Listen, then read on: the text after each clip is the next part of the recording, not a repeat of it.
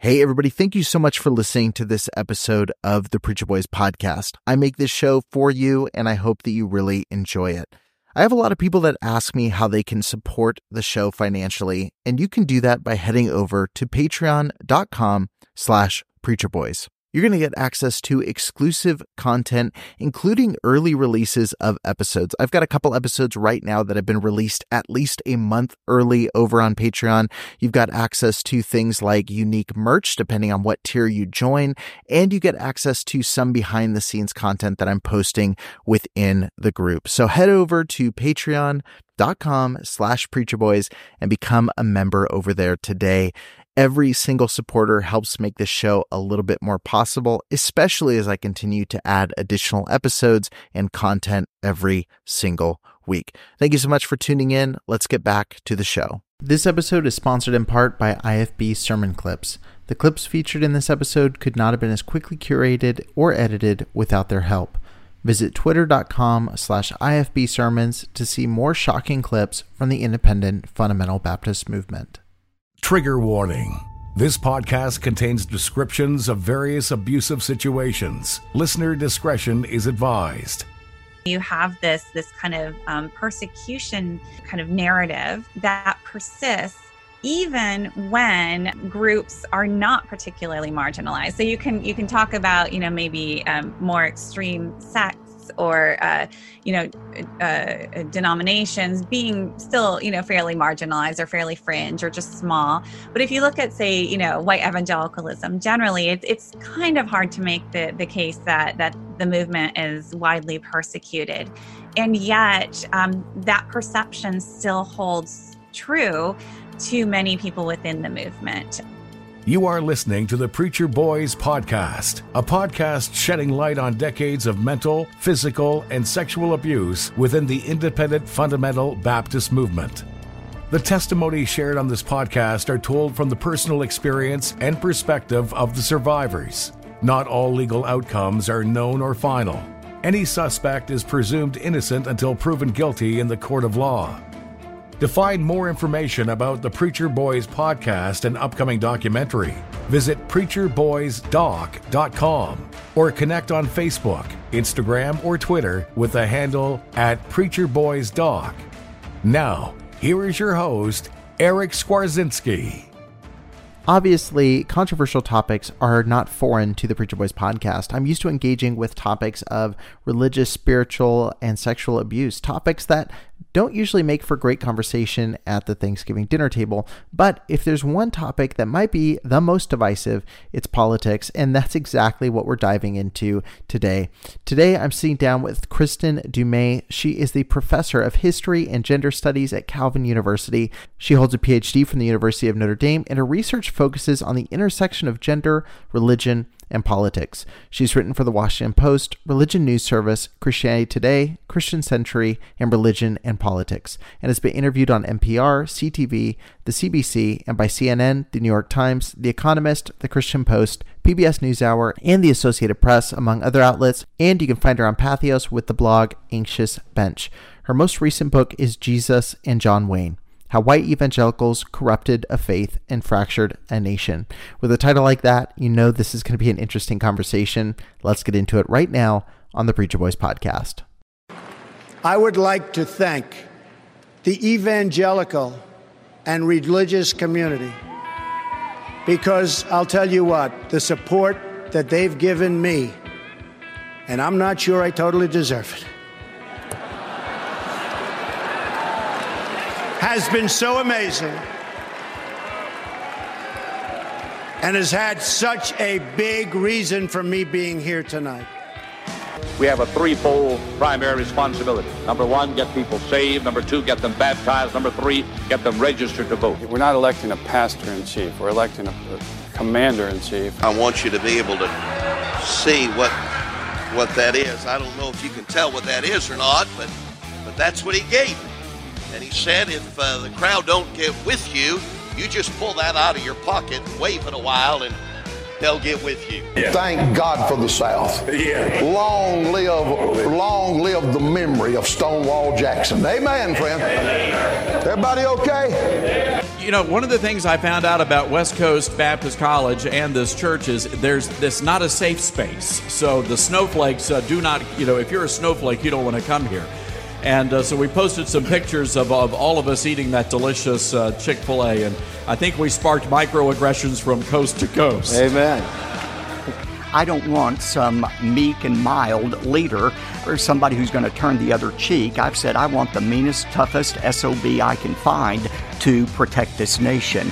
Watch what Pedo Joe and his hoe, Kamala Harris, literal whore, a filthy, stinking, dirty, literal whore. Now, we got to be armed and we got to be dangerous.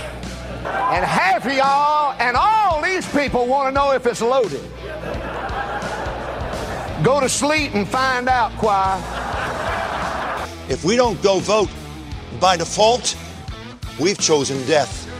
I don't want a nice guy as a president. I want someone that will stand up for America. There are a lot of things about Donald Trump that I don't like. But there's one thing that we can't argue. He has been a friend to the Church of God, a friend to the people of God. He has not hurt us one bit. He has helped us, and he has stood on principles of life, principles of godliness in certain aspects of our way in those moments right there. My dad raised a man. I'll look you in the face and say, you're all Democrat, and one reason y'all are listening to a Democratic governor and shutting us down because you're a Democrat and you don't like what's going on. I want you to know this man. Congressman Pence described himself as a Christian, conservative, and Republican in that order. Hey everybody, welcome back to the Preacher Boys podcast. I'm so excited to have Kristen on the show with us today. Your book was really high on my list for a long time, and somebody recommended. And when they said the title, Jesus and John Wayne, I was like, I have to pick up this book immediately. And I'm glad they recommended it. It's absolutely phenomenal. And since the book was written, there's been a lot of developments that probably could have been included. You've got Falwell Jr. with Liberty U. You've got, the COVID-19 pandemic. You've got Donald Trump, losing the election. But in a strange way, a lot of what you wrote in the book was confirmed for better or for worse with 2020 and a lot of the events that have happened. So I really wanted to, talk with you and kind of cover some of that. But before we do that, what got you interested in this topic and kind of pushed you to address politics and Christianity? It's actually my students' fault. So I'm a professor at Calvin University, and more than 15 years ago, students came up to me after class. I had just finished a lecture on Teddy Roosevelt in early 20th century history, and I thought it was a great way to show them how gender worked and ideas of masculinity could be linked to foreign policy and to economic shifts and to questions of power. And I just thought it was a great little lecture I just gave. And after that class, a couple of guys came up to me and said, Professor Dumais, there's this book you really have to read. And that book was John Eldredge's Wild at Heart. And I opened that book up. This is around 2005, 2006. And so the book was published in 2001. And sure enough, right at the beginning was a quote from Teddy Roosevelt. And I went on to see, it was just a very militant, militaristic conception of, Christian manhood. And at that time, we were just enmeshed in the Iraq War, and I was looking at all the survey data coming out showing how white evangelicals were disproportionately militaristic, supporting the Iraq War, supporting preemptive war in general, condoning the use of torture. And so right at that moment, I started asking these questions of how do conceptions of masculinity and gender, and how are they connected to broader political ideas, not just with, kind of cultural values and domestic politics, but also foreign policy. And if they ever come over, the Chinese ever come over, and by the way, they outnumber us like crazy. If they ever land on our shores, you can't video game them away. And if you think pulling a trigger is the same as playing a video game, Brother Marshall, is it anything like that at all? No, because you're fixing to take a life. There's a whole lot more to it than just putting on goggles in a virtual reality. You can't even handle life. Let them come over and take our country, and you guys will run for the hills. So anyway, I started the research project back then. I ended up setting aside for a couple of reasons. One, I wasn't it wasn't, first of all, what I was finding was incredibly disturbing. I mean, it was really, really disturbing. And as a Christian myself, I just thought, do I really want to go into these dark spaces? And related to that, it wasn't clear to me how fringe this all was, right? Is this mainstream, and does it really warrant this kind of spotlight that a book would put on it? Or is this really still a fringe movement? And I just wasn't quite sure. And I was busy with other things. I set it aside, and it was the fall of 2016, actually the week after the Access Hollywood tape released, that I ended up thinking, yeah, this is more mainstream than I had anticipated. And I dusted off that old research and ended up writing this book. Right. Yeah, I think the election was a shock for everybody on both sides. And, it was, you said it, you were wondering if it was fringe or not. And I mean, you mentioned in one of your lectures that it was 8 out of 10 evangelicals were in support of Donald Trump. That's far from being fringe. Right. And so your initial kind of work on this was the article in Religion and Politics, where you focused in on militant evangelical masculinity. Can you just define what you mean when you're saying militant evangelical Christianity? Yeah, so I mean, it's not really all that specialized. It's a kind of a militant conception of the Christian faith needs to be defended, right? It is under threat, it is under siege, and it needs to be defended through kind of earthly power. I've always thought if more good people had concealed carry permits, then we could end those Muslims before they walk in and kill it. So I just wanted to take this opportunity to encourage all of you to get your permit. We offer a free course, and let's teach them a lesson if they ever show up here. So. On the foreign policy front, this really developed during the Cold War era, where it was very specifically a military defense, right? It was a military threat. And so Christian America needed to be defended through brute force and through the U.S. military. But then there's also this conception of like Christianity itself, the well-being of the Christian church in America, and evangelicals as the most faithful remnant really needed to be militant about defending their faith against threats, internal as well, against not just communism externally, but secular humanism, liberalism, feminism, lots of isms come along, and that it needed to militantly defend its own truth and its power in order to preserve that truth and to defend the nation. And so when you did the article, obviously it exploded, like it got a lot of attention. Was that kind of what triggered you to say, like, there's more to write here? There's obviously a lot of attention here. Or was the book already something you were thinking, I should probably do more than, just the singular article? When I first kind of put this together in the fall of 2016 and just around, Access Hollywood tape released just a month before the election. And so it was all kind of the same moment to me. And it was at that point that this whole project kind of crystallized. I'm not sure that I had made the leap that this needs to be a book yet, but I knew I needed to put this together. I had all this research from 15 years earlier, and I did pull it out, and I just knew it explained a lot. I've never felt so sure about a project. I didn't know what the scope of the project would be, but I knew I needed to bring this together. And then, I think it was really the reception of that article where, which tracked very closely to the research and writing I had already done. But I could see it didn't just resonate with me.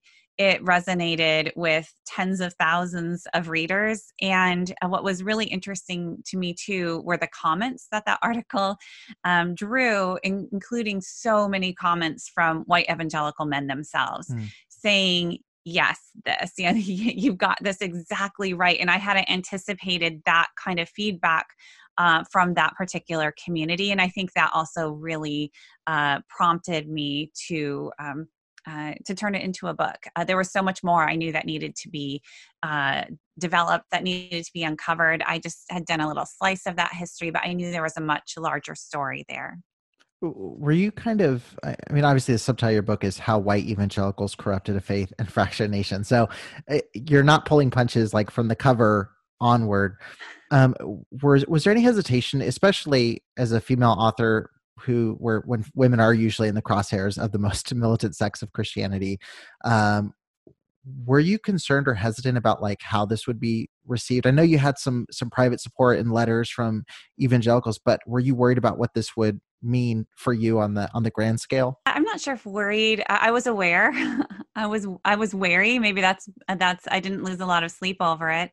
But no, I didn't pull any punches here. And that was a decision that I made early on. As I was researching, I was horrified by what I was reading, to be honest. And I was angry. I was very angry. Again, as a person of faith myself, seeing what harm these teachings have done to women, to children, and honestly to this country. But I was angry as I was researching. And more importantly, I saw the patterns of how these abuses were perpetuated in so many instances, and these abuses were able to persist for so long because the community around the perpetrators deferred to their authority. Mm-hmm. Right? There was so much deference shown to the authority of leaders, even and especially when they were abusive leaders. And we see that in churches, we see that in organizations, we see that in families. And once I discerned that pattern, I think at that point I decided I will not show deference, or I'm not going to show deference to abusers of power. And I wanted to be very clear. I think the tone of the book makes that clear. The subtitle makes it clear. And that was important to me. And I think that explains part of what's going on. Was I worried about what that would mean? I mean, yes, I was warned. I was warned by my publisher or my publisher's lawyer to expect to be viciously trolled.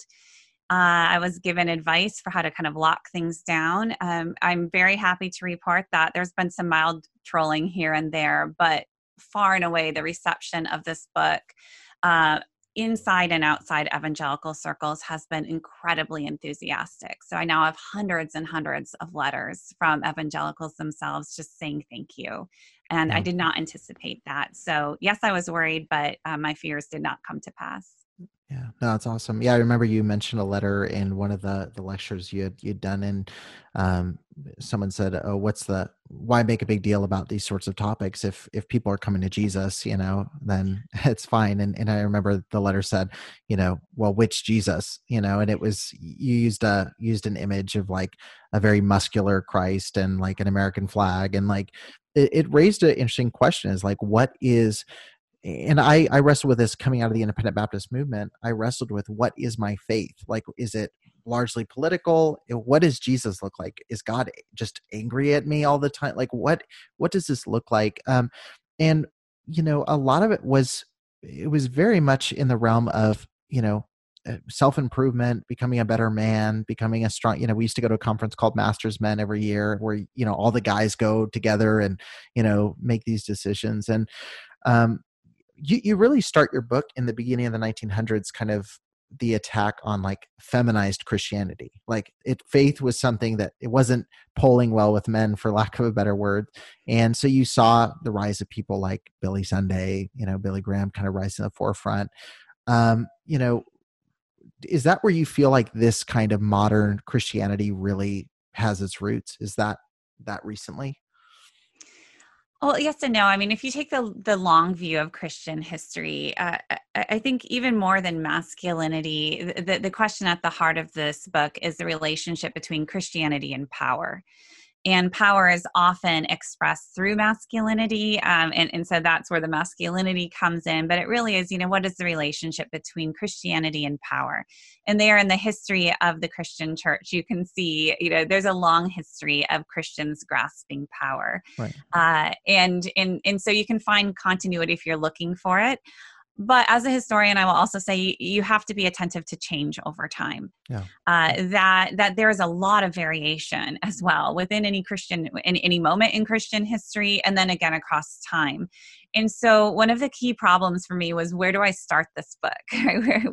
How far back do I need to go? Do we go to the Crusades? How far? Exactly, how far are we going? exactly. Yeah. And like I do I start in the 1970s? No, I for sure need the 1940s, but I can't really start in the 1940s, right? Because you have the muscular Christianity that comes in the early 20th century. But then I also wanted to show that itself is a change from what came before. It was a change from what we see in the 19th century, especially Victorian Christianity. But then you have what's going on in the American South with which looks a little bit more familiar.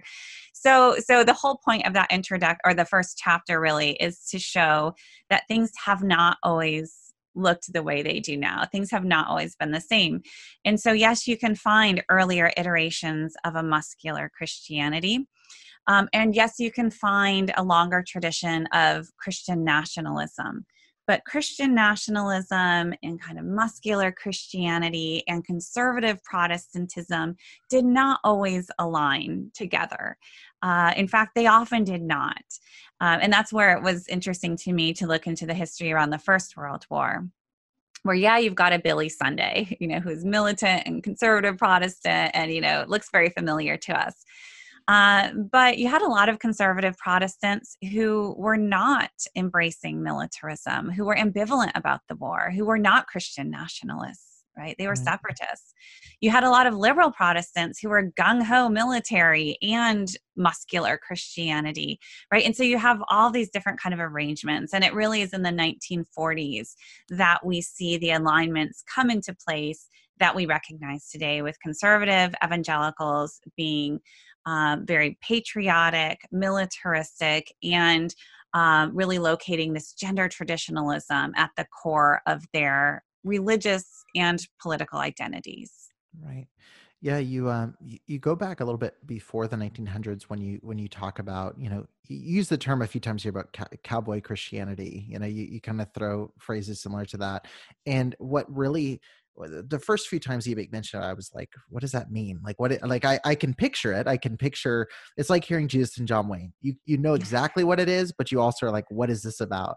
And you made a statement in chapter 1 that I thought was interesting, where you said, on the frontier, white men brought order to savagery. And to me, that was where the entire book clicked into gear for me, as far as understanding like everything we've seen from the early 1900s through now at a boiling point with, the election cycle that we're stuck in right now, is white men in power trying to bring order to what they deem to be total savagery, fake news media, the war on drugs. If you want to go back to the 80s, like there's time and time again, you see these white political leaders and Christian leaders trying to do this stuff. Can you just kind of talk about some of the people who led that charge throughout history? I mean, obviously we mentioned Billy Sunday. Jack Hyles is massive within the circle that I was in. I mean, really kind of kicked off the independent Baptist movement. Like, who do you think were kind of the big pushers and movers there?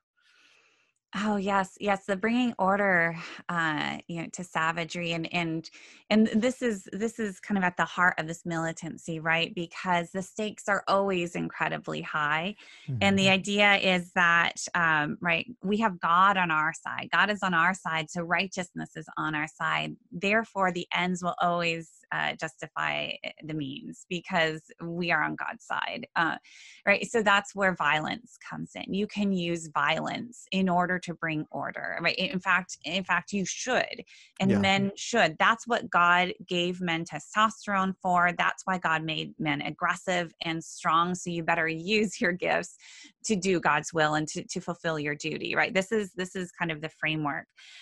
So who are some of the leading proponents of this? I mean, it's just such common rhetoric. So Jerry Falwell Sr., very, very important in kind of wedding this militarism. And for him, it was very pro-military, and bringing this militaristic rhetoric into Christianity, into his conception of, spirituality, of faithfulness, into the church. So he played a really critical role. And then, of course, he really did this within the walls of his own church, Thomas Road Baptist Church, but then through the moral majority, through his media presence and platform, he really then exported this throughout the country, and really helped shape the moral majority around this kind of militancy at its heart. So Jerry Falwell Sr., really critical there. The wisest man who ever lived, Solomon, said, living by God's principles promotes a nation to greatness. Violating those principles brings a nation to shame. That's the Proverbs, chapter 14 and verse 34. I strongly believe what Solomon said. Our founding fathers were not all saints. Nobody ever accused Thomas Jefferson of being a fundamental Baptist. And Benjamin Franklin and all the rest. And without question again, they were men very much influenced by the Judeo-Christian principles laid down by the early Puritans and Pilgrims and religious people who came here seeking religious freedom. But you're right, Jack Hyles and many kind of lesser lights within fundamental Baptist churches, within conservative evangelical or just fundamentalist churches, all kind of use this rhetoric. And what I saw is it worked very well within the local church, because there you can this us versus them mentality, and this like that we hold the truth. That wasn't just like a collective we. Sometimes it was a very specific we in this church, this local church are the source of truth. So don't go to the church down the road, right? That's deceit. Don't trust anybody but in this local congregation, meaning the pastor, essentially, who has the power over the congregation, and maybe the elders. But the authority, again, is very hierarchical. And then that rhetoric ends up really bolstering the authority of the pastor, of the leader, and the fears that are instilled in the hearts of the members of the church, of the community. I mean, I saw that over and over again in independent fundamental Baptist churches. This is very common, right? That members themselves really do come to believe that it is a very scary world on the other side and outside of these walls and outside of this church, right? That is where evil lurks. Yeah. And so you need to defend and you need to bolster against that evil. So I mean, you've got national leaders who are saying this, but you see this very much repeated at the local level as well. And people genuinely believing that, again, the world is a very scary place. And therefore, again, the ends will justify the means. The Bible says that there's 7,000 haven't bowed the knee to Baal. And today it seems like we're getting closer and closer to an actual 7,000. Oh yeah, an actual 7,000. Right, and I'm going to tell you something right here. At Independent Baptist Church, right here in Port Richey, Florida, we will not bow the knee to BLM. We will not bow the knee to the Democrats. We will not bow the knee to the Southern Baptist Convention, whose president allows abortion practitioners in his church. Yeah, no, I can resonate with that. I mean, growing up in independent Baptist circles, it was very much, this is the church. Like, our local body could be the thing standing in the gap. You know, they used to say that, are going to stand in the gap. That was a common sermon theme. You go to conferences and it was a larger scale, but it was the Southern Baptist Convention is already liberal. They've already lost the battle. Like, they're gone. So now it's just the independent Baptist churches, and there's not many of us, but we're going to stand in the gap. That was a common phrase. You talked about it, and I really resonated with in the book, like you talking about that mentality of like being this, like everything outside of us is dangerous. Like everything we can't engage with, like we need to be like proactively combating because it's going to take us over. You kind of referred to him as like an embattled remnant. That was the phrase that you used. I thought was interesting. And one thing that's really kind of helped me with reading the book is I've been reading a lot from Stephen Hassan, who is a cult expert. And he talks a lot about when a group preaches a lot about being persecuted and then they're rejected from the mainstream, like so many of these churches were that were more fundamentalist. it just further makes them hunker down in that position and say like, oh, we're right. So when an independent Baptist church is losing elections, or when they are, getting laughed at by a convention, or when they're, being for ridiculous ideology are being, called to the mats for it, for them, that's an approval that they're being holier than everybody else. And it's interesting seeing that mentality now for someone who grew up outside of that world, now seeing it with like, oh, the moral majority was that at scale. Like that's exactly what it was. Exactly. So it's very hard to combat, right? It's very hard because you're likely to just, by pushing back, further radicalize people within these communities. It's just all the more evidence that, see, we told you, right? You can't trust people on the outside, and they are out to get us, and they're disrespecting us, right? They're ridiculing us. We don't have the respect that we deserve or that our ideas deserve, and we never have enough power, right? Because if we are the faithful remnant, and we have such an important role to play in the history of Christianity, right? Because America has such an important role to play in the history of Christianity. And we're the faithful remnant left in America right now. Again, the stakes are just so incredibly high. And so you have this kind of persecution kind of narrative that persists, even when groups are not particularly marginalized. So you can talk about, maybe more extreme sects or, denominations being still, fairly marginalized or fairly fringe or just small. But if you look at, say, white evangelicalism, generally, it's kind of hard to make the case that the movement is widely persecuted. And yet that perception still holds true to many people within the movement, and that they're able to hold that together with their sense of cultural importance and cultural influence.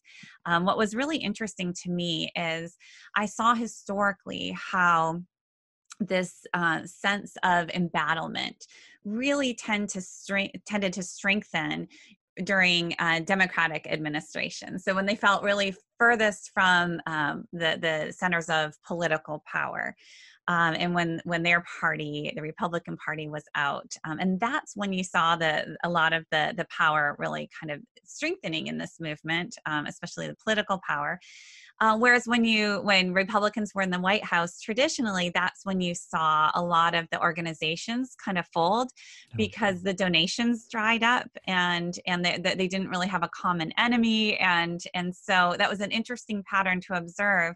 And all that changed these last 4 years. And that was really remarkable to me to see that President Trump had this way of maintaining, even as he, assured conservative evangelicals that he would grant them special privileges and protection, still had this way to gin up the fear and this persecution complex. And I think that ability of his was really key to maintaining the high level of loyalty and support among so many in this religious community.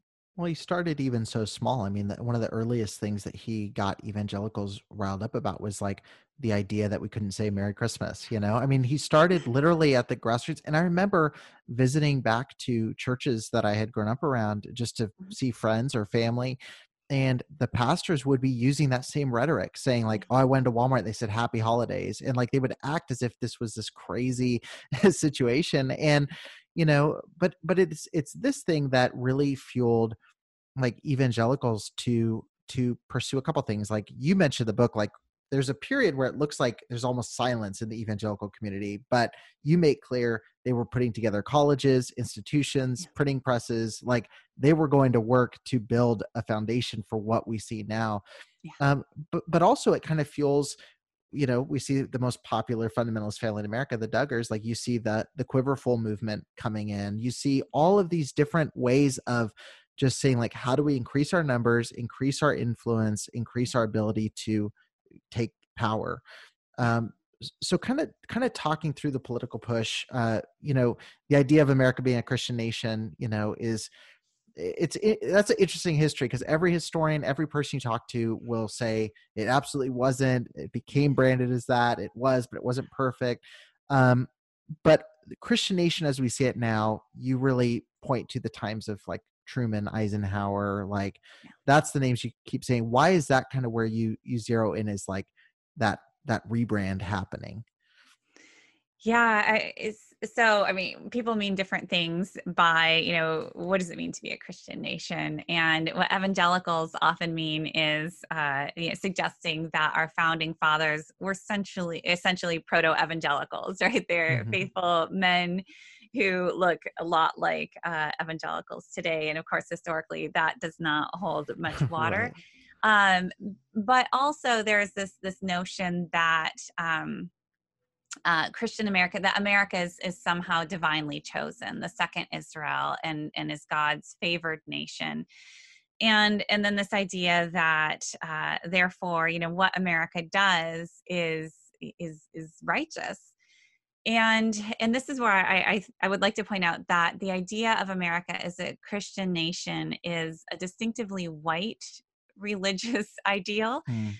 For the most part, if you just think about the narrative of, America was founded as a Christian nation, blessed by God, and just pursued righteousness, and everything was going really well until the 1960s, right? And then things fell apart. If you think about it, that really only makes sense if you are a white Christian, that narrative. It's inherently sexist, that the time period that it changes. Right. But especially for Black Protestants, right? That narrative makes utterly no sense. But it's something that is not readily apparent to white Christians who tend to think, that this is just history, this is just Christianity, and there's nothing. Even ones who do discuss it, you mentioned Douglas Wilson. Douglas Wilson would say that it was a Christian nation in spite of slavery, and the Civil War should never have happened. Right. In spite, or maybe even because of slavery, if you want to push it further, right? With Wilson, depending which paragraph you read of his. Yes. So race is a part of this. So then in the 1940s, 1950s, this is the Cold War context, right, where Christian America, it comes to be kind of part of American identity. And you've got, the communists, this great threat to all that is good. And communists were anti-God, anti-family, and anti-America. And thus, the flip side was all that was lovely and good and needed to be protected. This is also the time when we see evangelicals coming together, banding together to assert their influence. And you're exactly right. In the 1930s and early 40s, right, evangelicals didn't totally disappear after the Scopes trial in the 1920s. They just didn't maintain control of certain large denominations. But that didn't stop them. They started their own denominations. They started their own independent churches. They started their Bible institutes and across the country. And it was in the early 40s that they came together and said, okay, we're doing all of these amazing things. Just think what we could do if we band together. And they had a plan, right? In the early 40s with the National Association of Evangelicals, they knew what they wanted to do. Yeah. They said, we need organizations that are going to link all of these institutions. And we need magazines with tens of thousands of subscribers. And we need radio. And then very soon after that, we need television, right? To reach into all of the corners of this country. And they did exactly that. It's really uncanny if you kind of look at their plans, and then with the help of Billy Graham and everything he was able to pull together, they achieved this. And so this was in the 1950s that we see this coming together. And somewhat stunningly, already by the 1950s, and with the help of Billy Graham, conservative evangelicals are wielding power on the national stage in the White House with Eisenhower. And so very quickly, they moved to the center of things from a feeling like they were on the fringes, post-Scopes trial, that they were kind of just scattered. Then they made these plans, and then within 10 years, look at them. It was amazing. And then if that 1950s is where you kind of start, then you can see how by the 1960s and by the 1970s, they feel remarginalized. They feel like they are no longer at the center of things. This consensus moment has kind of started to unravel. The consensus was only ever with certain white middle class, right? Americans, not a whole consensus. But you can see where their sense of displacement came from. But that's a very short historical framework to be working from. Oh. But that's where the sense of nostalgia tends to go back to, right? We want those days again, or what we think those days were like. Yeah, the Billy Graham crusade. And to the credit, I mean, like, as it's a mixed thing, right? I mean, as a Christian, you're saying like, okay, there's so much that was accomplished that, would not have been that at a large scale, that was incredible, but it was a Trojan horse for so many horrific things that we didn't see. And so, you look at, the Billy Graham crusades, and you're going like, well, it's amazing he had a platform like that, but what that devolved into, and what the term, just look at all of the things connected now with that name and all the baggage associated with Franklin Graham. And, it's a strange thing, and it's strange, especially as a Christian, to look at it and recognize like, okay, there was a lot of good, but like, what did this mean for women, for African Americans? And that's where it seems like the two factions of evangelical world kind of fell apart, was like the 60s and 70s. You kind of said like the I called America into question, but Vietnam and civil rights. Can you just talk about the response to those two things and how that kind of further, enforced what Christians were already saying and speaking about? Yeah, so the 1960s was this time of kind of unraveling, and for the country as a whole, not just for American evangelicals, but American evangelicals felt it perhaps most keenly, because the values that they clung to most fiercely, this kind of gender traditionalism and patriotism, militarism, they were really no longer consensus values, and the civil rights movement is a really important backdrop here. When we just talk American evangelicalism, we tend to forget that, the importance of the American South in terms of who we're actually talking about. Many evangelicals are Southerners.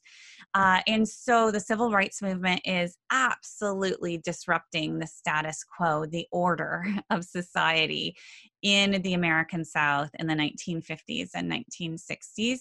And so that's who we're talking about. And then if you follow the work of other historians who have traced kind of migration patterns, we see a lot of Southern evangelicals during the post-war era end up moving out to Southern California, to the Sun Belt, to Orange County, which will go on and play a really important role in the formation of the religious right, the modern political right, right? So you can see this, the Southern identity and the Southern value system with patriarchy and racism are very much a part of the DNA of modern American evangelicalism. And that's something that I think Northern evangelicals don't always appreciate, that this is very much a part of the religion and the culture that they too have embraced over time.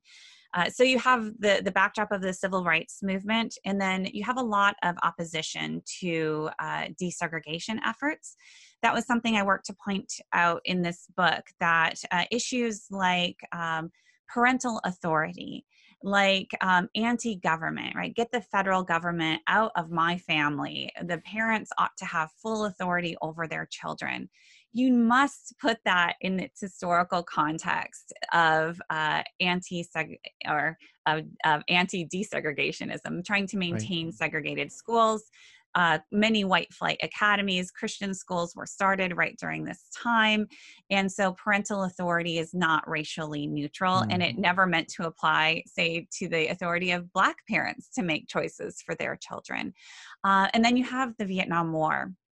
And I was not expecting, when I started this research, to just the significance of the Vietnam War in really shaping evangelical identity. The war was just so profound and so disruptive and so disappointing, I think, to many Americans and to many conservatives who firmly believed in American power and in American goodness and righteousness. And the reports coming back from Vietnam were disrupting all of those values, that American men somehow were unable to defeat this ragtag enemy of North Vietnamese. So what was wrong with American manhood?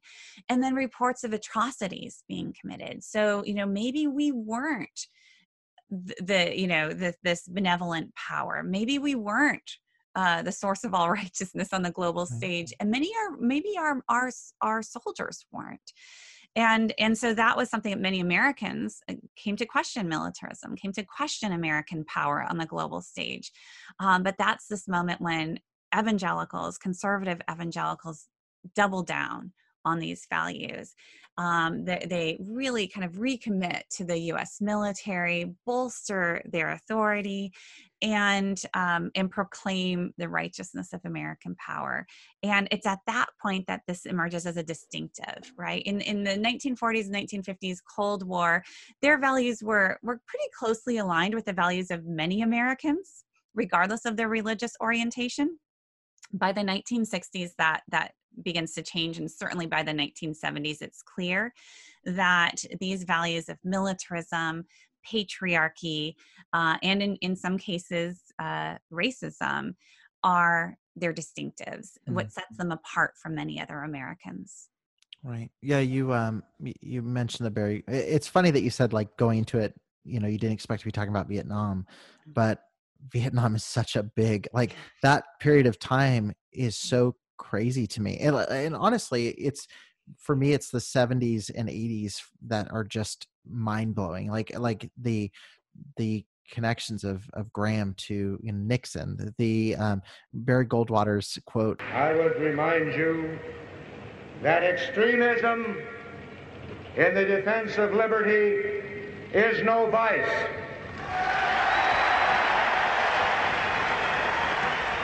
And let me remind you also that moderation in the pursuit of justice is no virtue.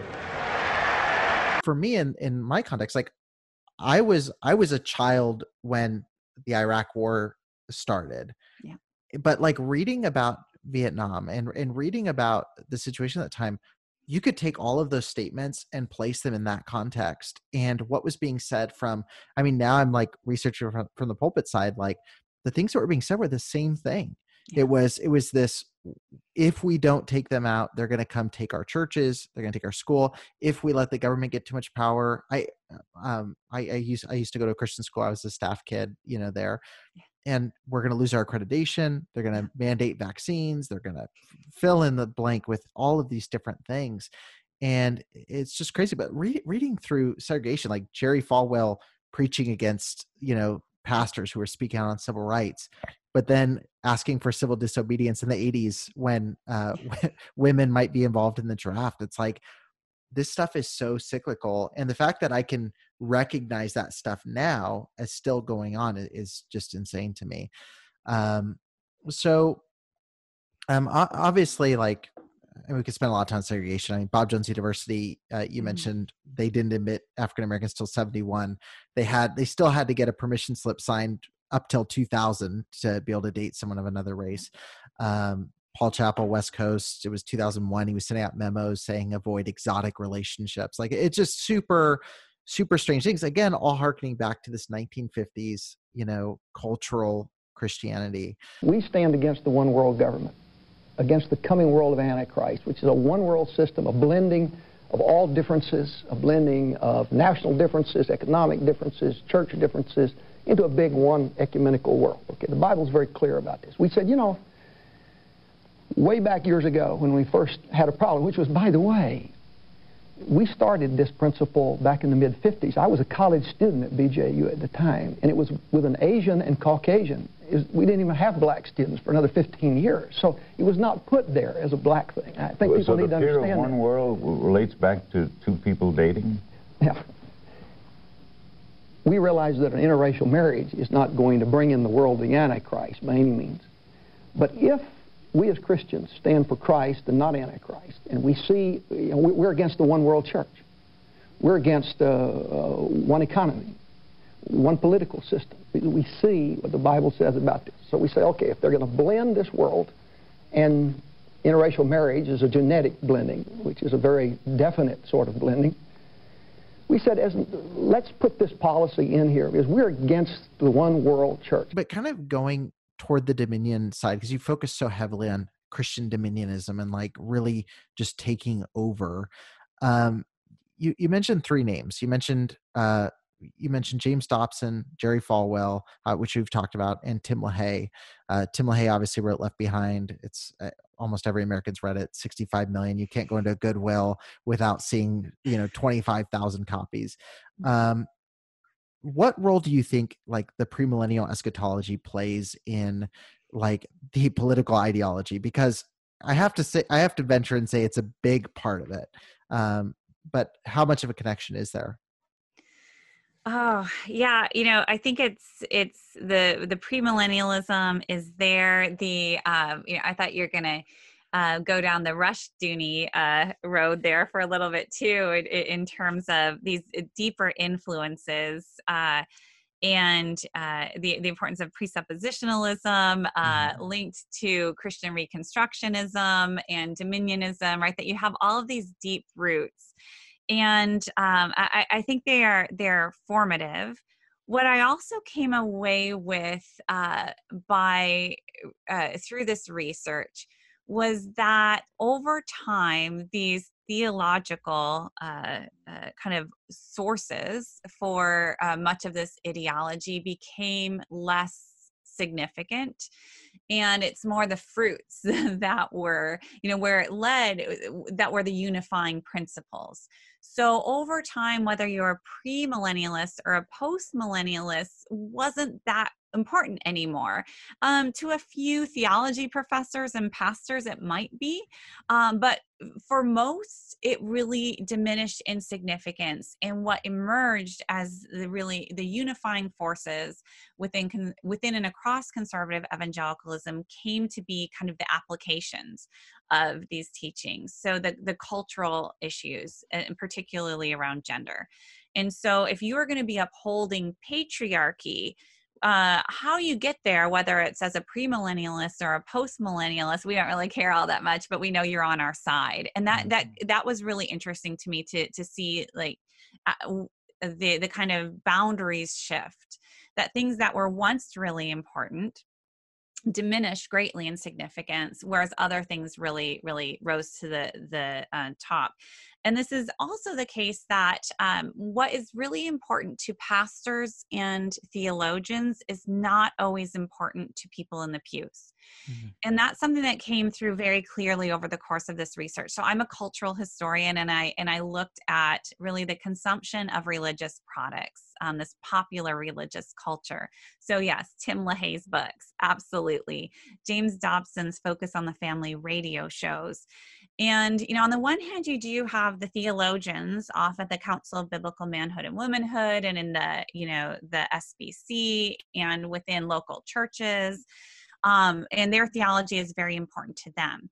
And it does influence the popular culture, but not as much as we might think.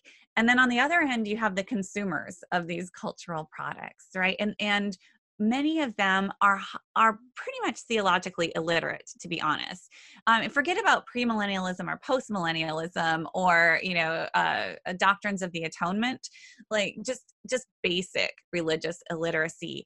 But that doesn't mean that they're not religious, right? That for them, it's this cultural identity, and a cultural identity that is built around gender ideals, around ideas of Christian nationalism, right? That this has come to really define the center of their faith. And so that's a shift that I trace in this book. And I think that's something that I've done in this book that is disruptive to maybe traditional histories of evangelicalism, that we need to change our understanding of what evangelicalism comes to mean to evangelicals themselves who live in a consumer culture.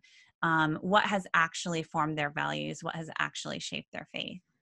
Right. Yeah. And I think that's something you do really well in the book. And I mentioned not pulling any punches, but I think you also, one thing I was, while politically, I think I would line up very similarly to where I would assume that you're at. I think that you do a really good job of not wearing that on your sleeve. And I think you address these things very intellectually and not emotionally. And I think that's where most, again, it goes back to pushing people back into their boxes.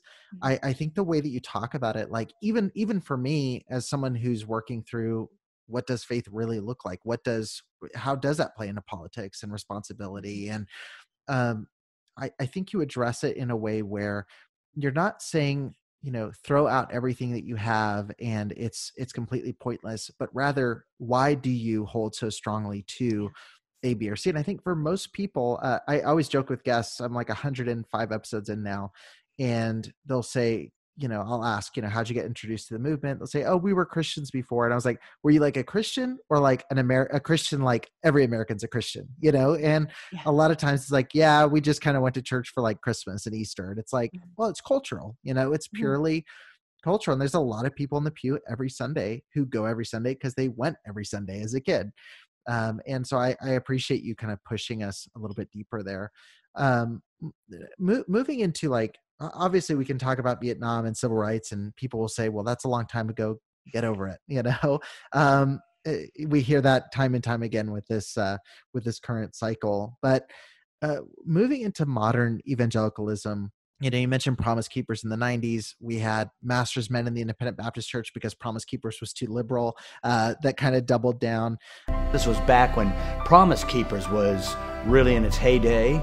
And Brother Martins was burdened to have a conference that was an answer, a good fundamental biblical answer to Promise Keepers. How did these conferences kind of change the evangelical narrative moving into the 21st century as we kind of move forward there? Yeah, conferences are, I think, an understudied phenomenon in American Christianity, and particularly in American evangelicalism. And I mean, the question of what is evangelicalism was one of the central problems of this book.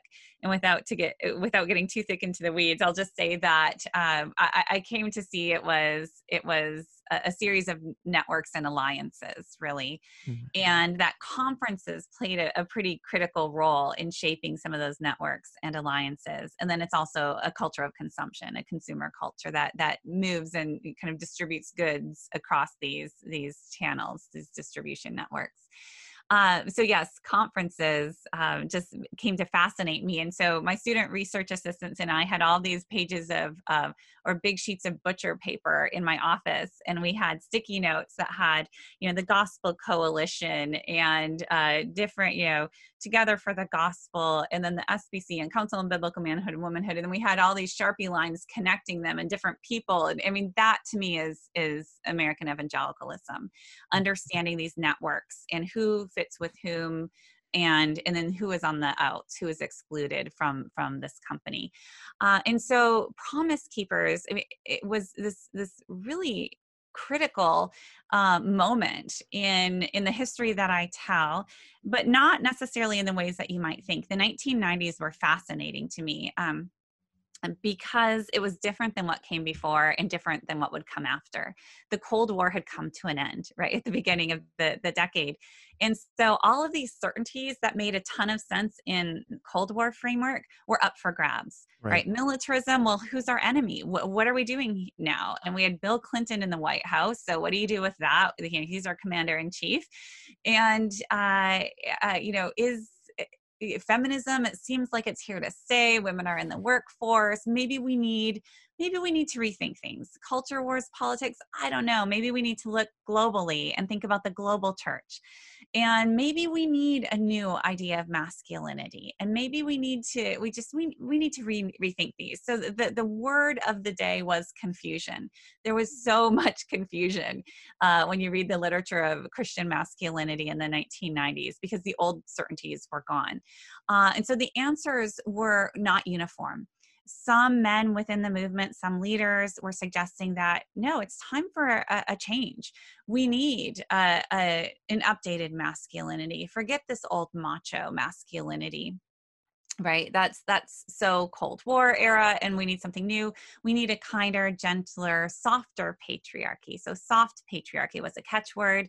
And within the evangelical men's movement, we also have this motif of the tender warrior that really takes hold. So yes, we still want warriors, but we need the tenderness. We really need the tenderness. And so that really, you know, the Promise Keepers movement drew millions of men into this movement who are all asking these questions, and they were getting a variety of different answers.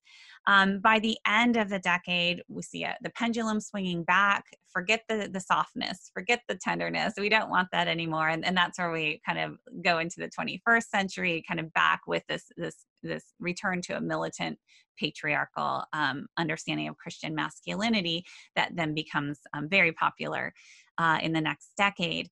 We need hard preaching. We need preaching that will rebuke sharply.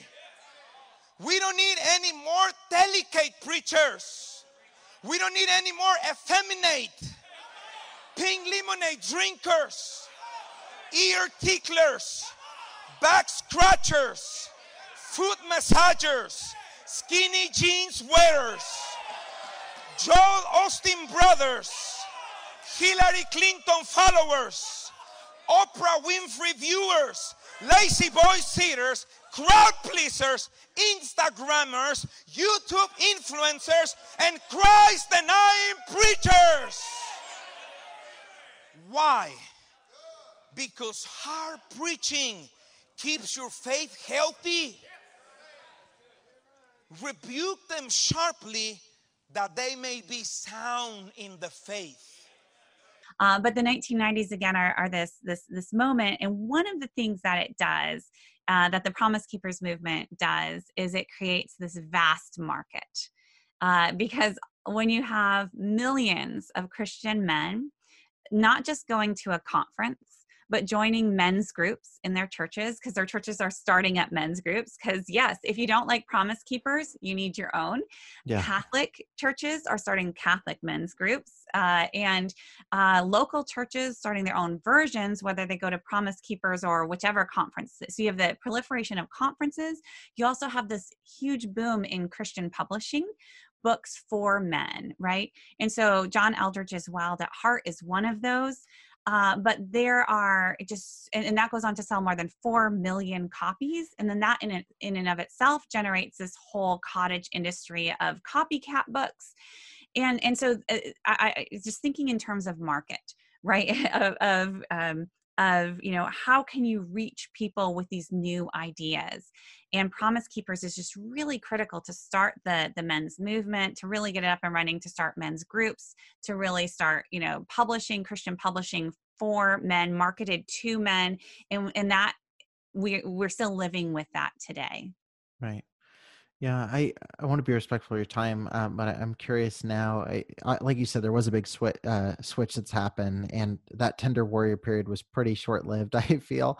And I think probably a lot of that could be put toward, you know, like I mentioned, 9/11, and, you know, there was a lot of things culturally that created these shifts.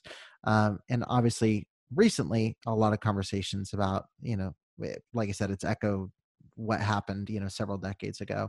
But I'm fascinated as someone who, you know, I went out of the Independent Baptist movement directly into, you know, feet first into the Young Restless Reform movement, and, you know, and then pretty much was like, oh, this is kind of the same thing, but with different theology. But now I'm seeing people like Eric Metaxas, Owen Strachan, you know, Douglas Wilson, guys who, you know, I was reading, consuming content from, who were already, like, I would just say, oh, well, they're a little bit more conservative than I am, but like their theology is kind of, you know, fine. And, you know, then you'd have Jeff Durbin with Apologia, and they're kind of doing their own thing in Arizona. Even MacArthur, like all of those guys, I would just say, oh, they were more conservative, but I read them, eat the meat, spit out the bones kind of thing. But now, like in the last, like reading Eric Metaxas's Twitter feed and going like, what happened? Like, how did you go from like, you know, questionable historian and like theologian to like radical, you know, radical is the right term. So I guess who would you say are the most prominent voices right now as you're looking at the next 10 years and you're looking at, what book am I going to be writing in 10 years about how this is developed? Who do you think are the big movers and shakers we should be watching? And what do you think is going to happen next? Are we going to see another, reversion back to kind of this calmer, tender evangelicalism, or do you think it's just going to are we in uncharted territory at this point? Oh, we are in uncharted territory. I mean, as a historian, I am I'm extremely reluctant to predict the future, because just looking at the past, all of the unexpected twists and turns that it's humbling. I have no idea where we're going next. But what I would say a couple of things. One, this idea of you recounting your own experience of, okay, sure, he's a little bit more conservative, or, yes, I wouldn't go that far, but that's exactly the mentality I think that has brought us to where we are. That the kind of conservative and often fundamentalist forces within the broader evangelical movement have been powerful. And many more moderate individuals have effectively allied with them by saying, okay, well, we wouldn't go maybe quite as far, but there still is this perception that, that they're still, really upholding Orthodox Christianity and biblical truth. And so this language of brother in Christ kept popping up. I heard that so much as I was listening in on these conversations. Oh, this is my brother in Christ. And yes, we may not accept everything, but he is our brother in Christ. And then, guess what? Christianity Today will invite, Doug Wilson into their spaces and prop up his authority. Or John Piper will defend, Wilson against, allegations of racism. And I just became fascinated with these alliances between the more extreme fundamentalists and often racist or misogynistic corners of evangelicalism and the purported mainstream respectable powers. And I think that's where we are today, or gets us to where we are today, where you have a lot of people who would define themselves as moderate evangelicals. I'm not as conservative as, fill in the blank, but they feel constrained by the power of conservative evangelicalism, and not just by individual leaders, but conservative evangelicalism is largely a populist movement, which means no one leader is all that important. Yeah. And a leader only has power if they kind of get out in front of this populist movement. Mm-hmm. If they try to redirect, they're quickly abandoned on the side of the road. Yeah. Right. And so that's what folks at Christianity Today, I think, have come to realize, or are coming to realize, that they are not quite the leaders of evangelicalism that they long assumed they were. Maybe there's a question of them squandering some of that leadership earlier when they could have used that to certain ends. And now they realize that they might consider themselves leaders, but they have far fewer followers than they ever anticipated. And this respectable mainstream evangelicalism, I think, is at a loss right now. At the same time, boundaries were drawn, and certain people were defined outside of the fold. So people like Rob Bell, people like Rachel Held Evans, or Jen Hatmaker, who identified as evangelical, wanted to stay inside, and because of views on gender or sexuality or hell, very, very quickly and kind of permanently outed. So to me, this project was in some ways just understanding the boundary drawing. Where were those boundaries drawn over time, and who had the power to draw them and to enforce them? And that's where we get into interesting questions about the relationship of the mainstream to the extremes. Right. Yeah. I think what you said is really interesting. The people that think they have influence get cast aside. I've seen that happen with so many leaders. I mean, John Piper went from being, and John Piper is, regardless of views on him, fairly consistent with his viewpoints. And one of the people that I was holding my breath to see if this would be where he changes his tune, because MacArthur definitely changed from the last election to this election. And I'm not just specifically referring to Trump, but just rhetoric in general, like doubling down. MacArthur doubled down very heavily on, the statements he made to Beth Moore, the statements made. And, but like someone like John Piper, just by saying that Christians aren't sinning if they don't vote, like they don't need to, if they feel morally wrong about voting, don't do it. He lost a ton of support from mainstream evangelicals who would have said, before then would have been like, oh yeah, Piper's amazing, and it's just really fascinating seeing that. And I'm curious, we are in uncharted territory. I'm curious to see where things go, but I think that understanding, as a historian, understanding the history is the best way to be able to process what's happening currently and what we see coming our way. So I really appreciate your book. And like I said, I want to be respectful of your time, but if anyone enjoyed this conversation, like you need to pick up a copy of this. It was incredibly helpful to me. And I'm reading it saying like, oh, all of this is not about 1950s, 60s, 70s. Like we're seeing this play out right now. And it's much bigger than a candidate. It's much bigger than one election. Like this is how we actually process our faith. And I think this is a really important book on that subject. So. Oh, thank you so much. I really appreciate this conversation. Awesome. Just one last thing. What's next for you? Is it just kind of waiting? And because I know obviously like I want people to pick up the book, but are you considering like kind of amending? I actually think you wrote that you were adding some stuff to this. I did. I just finished the copy edits on it this afternoon, actually. Oh, so well, it's just a small edition. So the paperback of Jesus and John Wayne will be out in June. And so they asked me to write a preface to the paperback edition that kind of brings us up through 2020 because a few things happened in 2020. And yeah. So that was a fun exercise, and it was a very quick turnaround because I said, you cannot ask me to write this preface before the 2020 election results are in. And so I had a quick turnaround with that. And I did not, when I finished the book, a year and a half ago now, and turned it into my publisher, I did not see, global pandemic on the horizon, nor could I have imagined exactly what that would bring to the surface, right, with respect to conversations about masculinity and militancy and evangelicalism. And again, and then the Black Lives Matter movement. So that is included as well. And then the election results also, which really, as you suggested, this history suggests that this has been going on for a long time. This is not just about one candidate, although Trump was in many ways kind of the perfect candidate at the perfect moment to kind of crystallize this movement. But the movement itself is not going anywhere. It's not likely to go anywhere even when he leaves office. And so that's really what I was just thinking through, and it's all in the new preface that will be out in the summer. Who knows what's going to happen between now and June, of course. Yeah, preface part 2.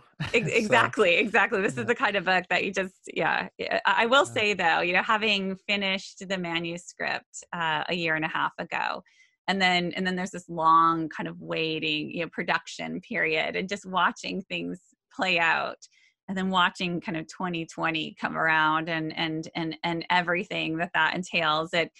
I will say the thesis held up very well in the meantime, and it's not diminished in significance. So I am actually starting a next project, and it's not quite public yet, but what I can say is it will soon be public. We're just signing papers at this point.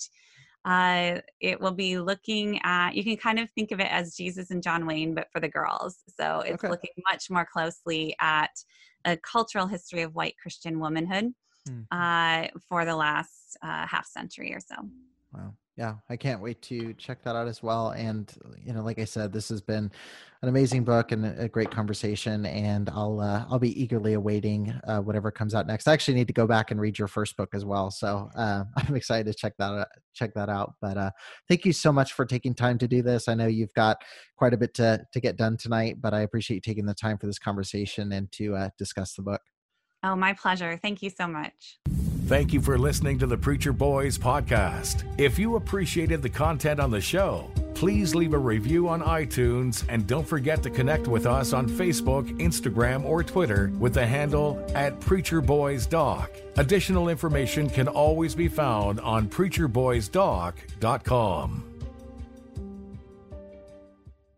Support for this podcast and the following message come from Corient. Corient provides wealth management services centered around you. They focus on exceeding your expectations and simplifying your life. Corient has been helping high achievers just like you enjoy their lives more fully, preserve their wealth, and provide for the people, causes, and communities they care about. As one of the largest integrated fee-only registered investment advisors in the U.S., Corient has deeply experienced teams in 23 strategic locations. Corient has extensive knowledge spanning the full spectrum of planning, investing, lending, and money management disciplines. Leverage Corient's exclusive network of experts to craft custom solutions designed to help you reach your financial goals, no matter how complex they may be. Real wealth requires real solutions. For more information, connect with a wealth advisor today at Corient.com. That's Corient.com. Corient.com.